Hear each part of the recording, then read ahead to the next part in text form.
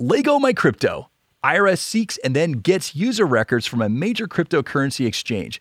But was that legal, and how does that impact traders going forward? Donna F. Hartle and Jake Nicholson from the law firm of Retzel and Andrus joins us. I'm Lawrence Coletti, and this is Legal Talk Today.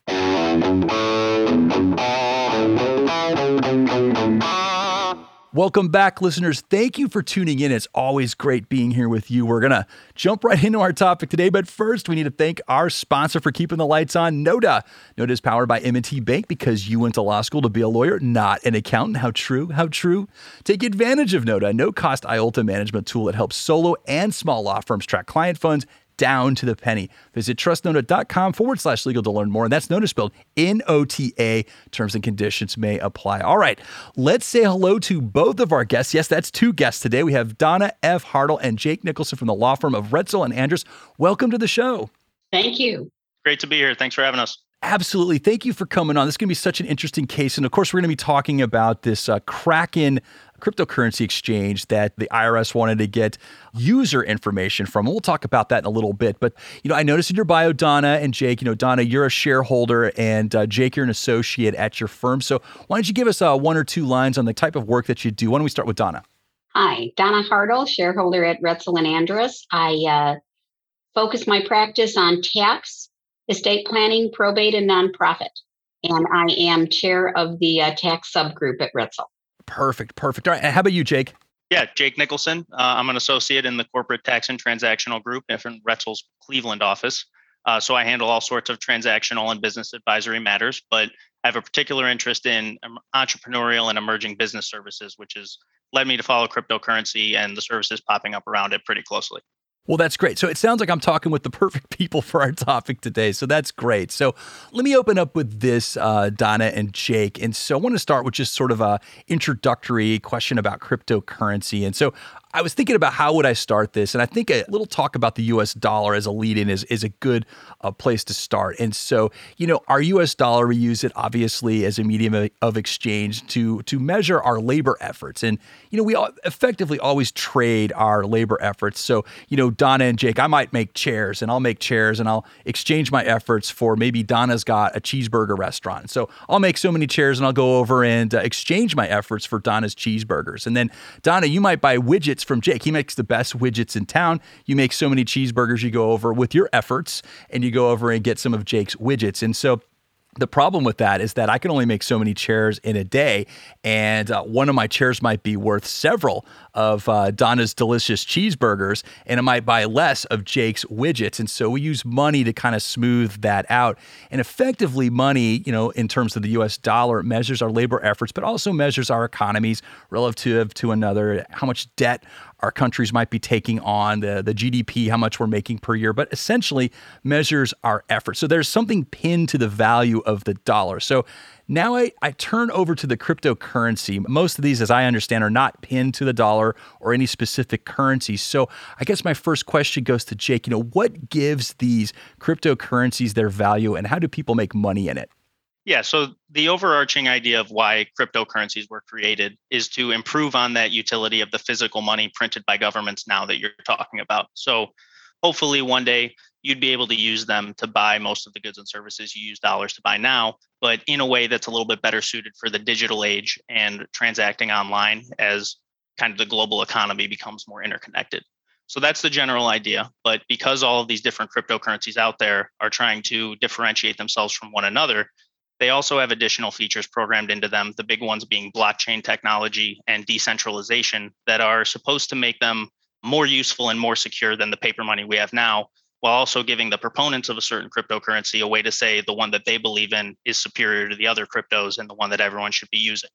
So to understand how people are making money off of all of this, it's best to think of each cryptocurrency right now, at least, as more like an individual stock rather than a type of usable money. Because right now, it's unclear which cryptos, if any of them, are going to become widely accepted in a meaningful way. So people are kind of picking their horses to bet on by buying more of a certain type of cryptocurrency that raises the price of it relative to the US dollar.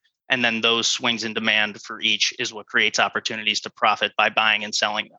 Okay, now when people do make money in the trading of cryptocurrencies, when do the profits become taxable events? Maybe walk us through that because, unless it's physical, I think people sometimes have a hard time envisioning what that looks like. Yeah, so the IRS also, for the most part, treats cryptocurrencies like stocks. So when you buy a cryptocurrency, just like when you buy a stock, you don't have to pay taxes on it until you sell it. And then at that point, your profit or loss on the sale becomes part of your taxable income for the year, either at your normal income tax rate or the capital gains tax rate, depending on how long you held it for. Okay, now I think sometimes where this does get a little conflated is when people actually pay for something with cryptocurrency. So let's say my portfolio of crypto, let's say it's Bitcoin or whatever. It's worth $1,000 more this week than last week. And I decide, you know what? I'm going to go buy some services online. I'm going to go buy, I don't know, maybe I'll buy one of your widgets, Jake, and I'll buy that online. And when I do that, I'm buying it out of my profits. Now, when I do that and I do this exchange through Bitcoin, isn't that purchase because I'm now kind of locking in a gain and exchanging it? Isn't that becoming a taxable event? It is. So it's becoming a taxable event with regard to whatever profits or loss you took on your original Bitcoin or other cryptocurrency investment. So say you had $10 worth of Bitcoin and the value increases to $15, and then you want to use those $5 of profits only to go out and buy lunch today. Regardless of whether you pay the restaurant in Bitcoin directly by giving them a third of your total Bitcoin holdings, which is equal to that $5 profit you made on your Bitcoin, or if you go trade in that Bitcoin $4 and then pay the restaurant with a $5 bill, either way, that $5 of pure profit on your crypto needs to be reported as taxable income. All right. Now, Donna, there's all kinds of investments out there, but suddenly the IRS just seems so much interested in cryptocurrencies. Why is that? Well, I'm not sure I would call it sudden. I just think it's becoming much more public now than before. Okay. The IRS has slowly been looking at cryptocurrencies, and enough people are making enough money at it that it stands to reason that some aren't being reported. And there's enough potential money there in unreported income that the IRS is now looking into it. I think another issue is that it has been as much of a learning curve for the IRS as it has for many of us. And they needed to get enough experts on their own end because they can't audit what they can't understand. Well, that makes a lot of sense. It's obviously a new technology, and of course, blockchain. You try to explain that to anybody, and their eyes glaze over. So, let's talk about this recent decision. There was a U.S. District Court, Northern District of California, approved an IRS request to execute what it's a John Doe summons. I'm not sure what that is, but hopefully, Jake, you can tell us a little bit about that. So, tell us what happened in this case. Why is the IRS moving forward? What specifically are they looking for with this request for records on the Kraken cryptocurrency exchange? Sure. So in the IRS's efforts to find these underreported gains, they've basically decided to go right to the source by investigating the activity on cryptocurrency exchanges themselves. That's where people are getting dollars for their crypto, and thus that's where taxable events are actually occurring, right? So one of the biggest exchanges out there is a website called Kraken. And recently, the IRS identified some individual users on Kraken who, through no fault of the website Kraken itself, were failing to report their gains on their income taxes.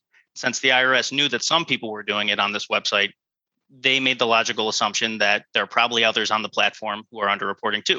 So they went to the district court and asked for what's called the John Doe summons that would compel the Kraken to produce all of its records for U.S. citizens who had made more than $20,000 worth of trades since 2016. And they did that with the hope that they could sift through all these records and then find gains that hadn't been reported. So they essentially went to the court and said, hey, we know that some people on this platform are not reporting their income, and we think there are probably more people doing the same thing, but we can't find that without more information.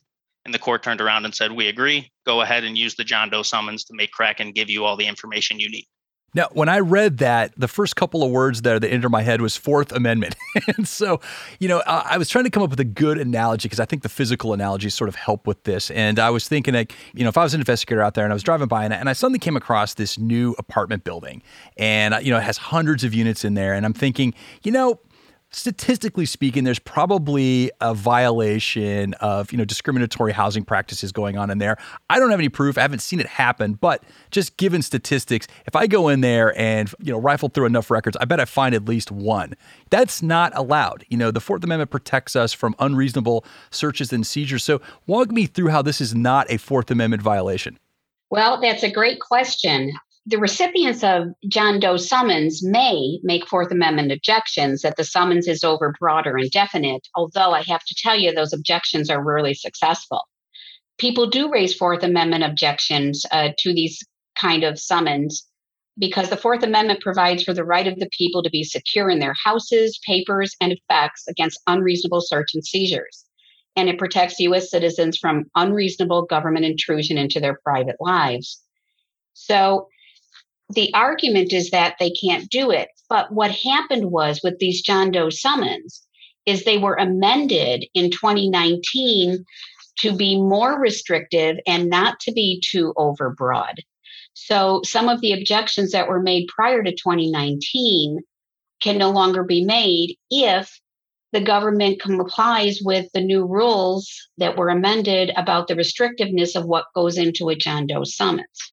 So if this happens to me, Donna, or any other law-abiding citizen, what can they do about it? I don't want the government poking around in my financial records, unless they have some probable cause to believe I broke the law. I don't want them sifting around in there and knowing all about me. What are your options? Not many. In theory, you have the ability to go to court, object to the summons, ask for the summons to be quashed as to your information for reasons that it did not comply with the John Doe summons procedures. But the reason I say that it's not a great option is that it's not an inexpensive process. Okay, and this last question is for both you, Donna, and Jake. What is the moral of the story here? What kind of information or advice can we leave the cryptocurrency traders out there to, make the best of these things that seem like they're just in large part out of their control when they make these trades? Well, I think the first thing that they should do, because this is only going to have more scrutiny, if you go back and look at what happened with the Swiss bank accounts and the offshore bank accounts, this is the same thing they're doing from 15 years ago about looking at offshore bank accounts as now they're doing with cryptocurrency. So beware, this is not going away. So my advice is keep meticulous records of everything associated with the transactions you've worked on, including all blockchain information. Make sure it's reported on your returns. For those that already filed their 2020 returns, there's a box now on the first page that says, do you have any cryptocurrency? And there's not a de minimis limitation on that. It says, do you have any? And so you need to make sure you check that, because if you think back 20 years, the question that got people was, do you have any foreign bank accounts? And there was a little box that had to be checked. So be very careful and make sure if you have any cryptocurrency, you check that box and make sure everything is reported on your returns. Last, I think you should consult with your attorneys, preferably your attorneys at Retzel and Andrus, and your tax accountant with further questions. Jake, anything else?